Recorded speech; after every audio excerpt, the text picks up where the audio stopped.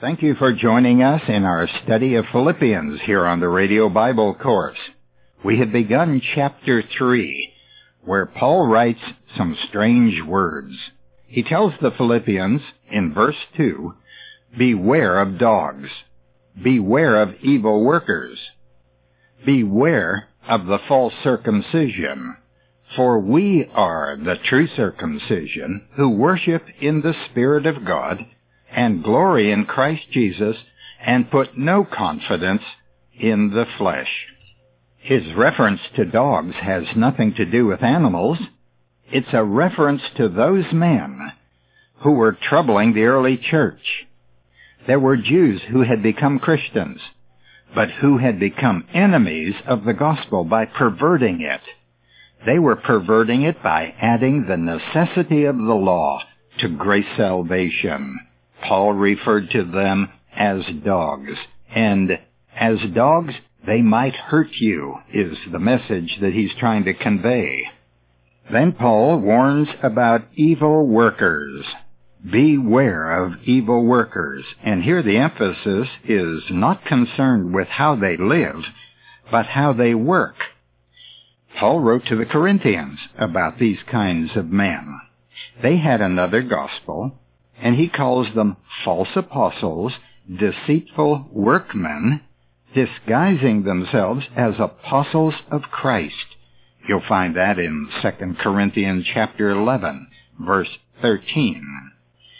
And then he said, "Beware of the false circumcision." Now, that's not the best translation, because the word false is not in the Greek. And the word translated circumcision is not the normal word for circumcision.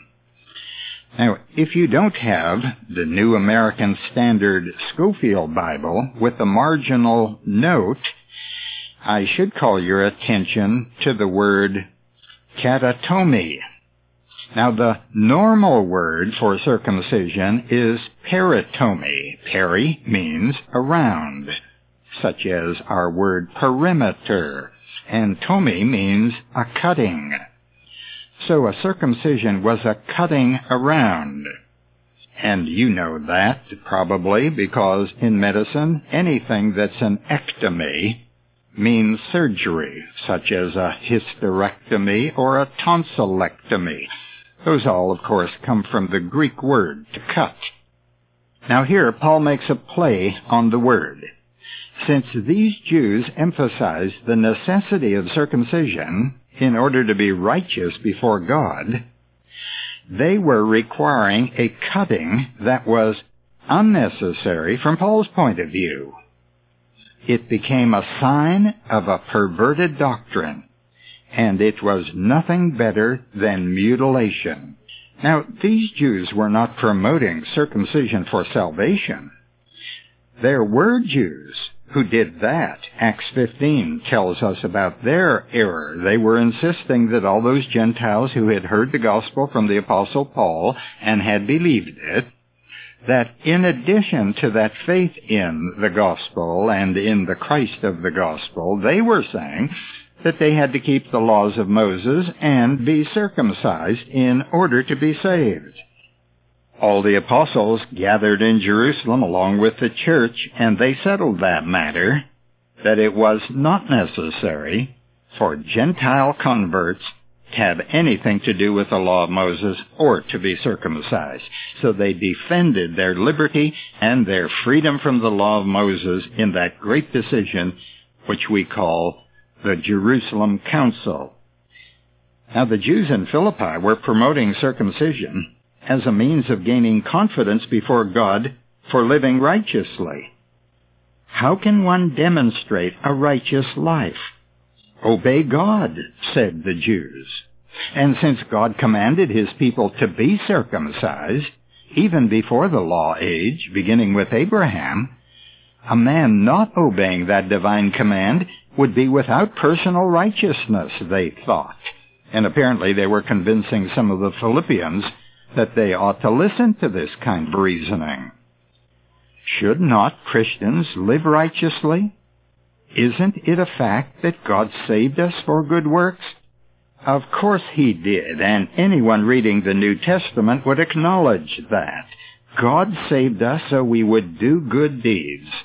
And Ephesians chapter 2 verse 10 declares, "For we are his workmanship created in Christ Jesus for good works."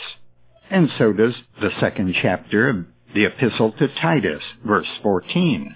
It tells us about Jesus Christ, who gave himself for us to redeem us from all iniquity and to purify for himself a people of his own who are zealous of good works. Well, Titus 3:5 brings it out also. "Not by works of righteousness which we have done, but according to his mercy he saved us, by the washing of regeneration and renewing of the Holy Ghost, whom he poured out upon us richly through Jesus Christ our Savior, that being justified by his grace, we might be made heirs according to the hope of eternal life." This is a trustworthy statement, and concerning these things I want you to speak confidently, so that those who have believed God may be careful to engage in good deeds. These things are good and profitable for men. God's people ought to reflect God's character, and those who believe in Jesus Christ ought to imitate Jesus Christ. Those who say they believe in him ought themselves also to walk as he walked, and Jesus Christ was the perfect example of good deeds. Is it enough to receive imputed righteousness from God by believing in Jesus Christ? Well, those passages which I've cited tell us that God's desire is for us also to do good works. But was circumcision one of those good works? Absolutely not. That practice was based on an assumption that what was a sign for Israel is also to be a sign for the church. But the Jews were wrong in assuming that, and the Galatian epistle makes this point.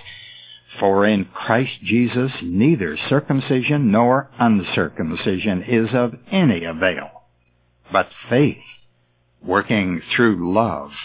That's Galatians 5:6. And in the following chapter, in verse 15, Paul writes, "For neither circumcision counts for anything, nor uncircumcision, but a new creation. That's what counts. Faith working through love and a new creation." That's why Paul made the play on words where he used the Greek word katakome rather than peritome. Peritome is the word for circumcision, but katakome, the one he uses here, is the one for mutilation. Beware of the mutilation. Well, since Paul is so convinced that it's not circumcision that helps a person, but whether he has faith working through love, or whether he is a new creature in Christ Jesus by faith, why then be circumcised? There must be some reasons for submitting to it. Now think about it. Why should someone go through the pain of that surgery if it doesn't count with God? Well, there are some possible reasons why men were promoting that wrongly back then, and it's still wrong. And there are reasons why some of the Philippians were considering being circumcised. They thought maybe they'd get the approval of those zealous Jews if they submitted to circumcision. And some of the Galatians fell for that also. And then some person might have said, well, I'll feel that I have done something which might increase my confidence as a child of God. And someone else might say, I'll feel more complete if I get circumcised, and it would give me a sense of having done something to prove my sincerity. All of those are very false reasons. We need to be aware of this, that it's easier to do a physical thing or to experience circumcision than it is to love one another. God calls us to love one another, not to have some of our flesh cut. Now, Are we like some of these Galatians and Philippians in what we do? Some people attend church or tithe their income or keep Sunday as a holy day. And they think they might be better off as Christians and they might improve their standing with God. But keep this in mind, it's not what men do or don't do that concerns Paul. It's why are they doing what they do. It is one thing to please God, but it's another thing to try to impress God. We can deceive ourselves in this very easily by even hoping that God will notice our righteous behavior, maybe a hint that we want more than the righteousness of Christ. And that is serious. Isn't the righteousness of Christ which comes by faith enough? Shouldn't we be content with that? After all, it's perfect righteousness. Yes, we should be satisfied. It is enough. Good works should be done, but not in order to be righteous. If you do them out of love for Christ, then that is the proper attitude, but not to attain righteousness. Now, Paul deals with this in verse 3. Listen to Philippians 3, chapter 3. For we are the circumcision, the true circumcision, who worship God in the Spirit and glory in Christ Jesus and have no confidence in the flesh. He emphasizes, first of all, we are the circumcision. We. Who does he refer to? Himself, of course. And the Philippians. All of us are the circumcision. We who believe in Christ are looked upon by God as His people. Now, what is true circumcision? It's spiritual. It's of the heart. Romans chapter 2, verse 28 reveals this. It says, For he is not a real Jew who is one outwardly, nor is true circumcision something external and physical. He is a Jew who is one inwardly, and real circumcision is a matter of the heart, spiritual and not literal. His praise is not from men, but from God. Now, how are Christians the true circumcision? This is an important question, and we need to understand how we are the true circumcision. I don't have enough time to explain it, but we'll take this up on our program tomorrow. I'll be here, and I hope you'll join me. Have you heard of our Bible teaching memory program? It's free. If you have wanted to memorize key verses in the Word of God but have not been successful, our memory program will be of help to you. It consists of small cards printed with the most critical passages in the Bible, along with instructions on how to succeed in memorizing verses. We'd like to help you to get started on a program of Scripture memory by sending you the first set of 16 verse cards. You can get your set of cards by writing to the Radio Bible Course, ask for the Memory Program. In addition to the verse cards, we'll send you a pamphlet that teaches you how to be successful in Scripture memory. Until tomorrow, this is Nick Califoda reminding you that the word gospel means good news. Our address is Radio Bible Courses, Post Office Box 14916, Baton Rouge, Louisiana, 70898. The website is rbcword.org.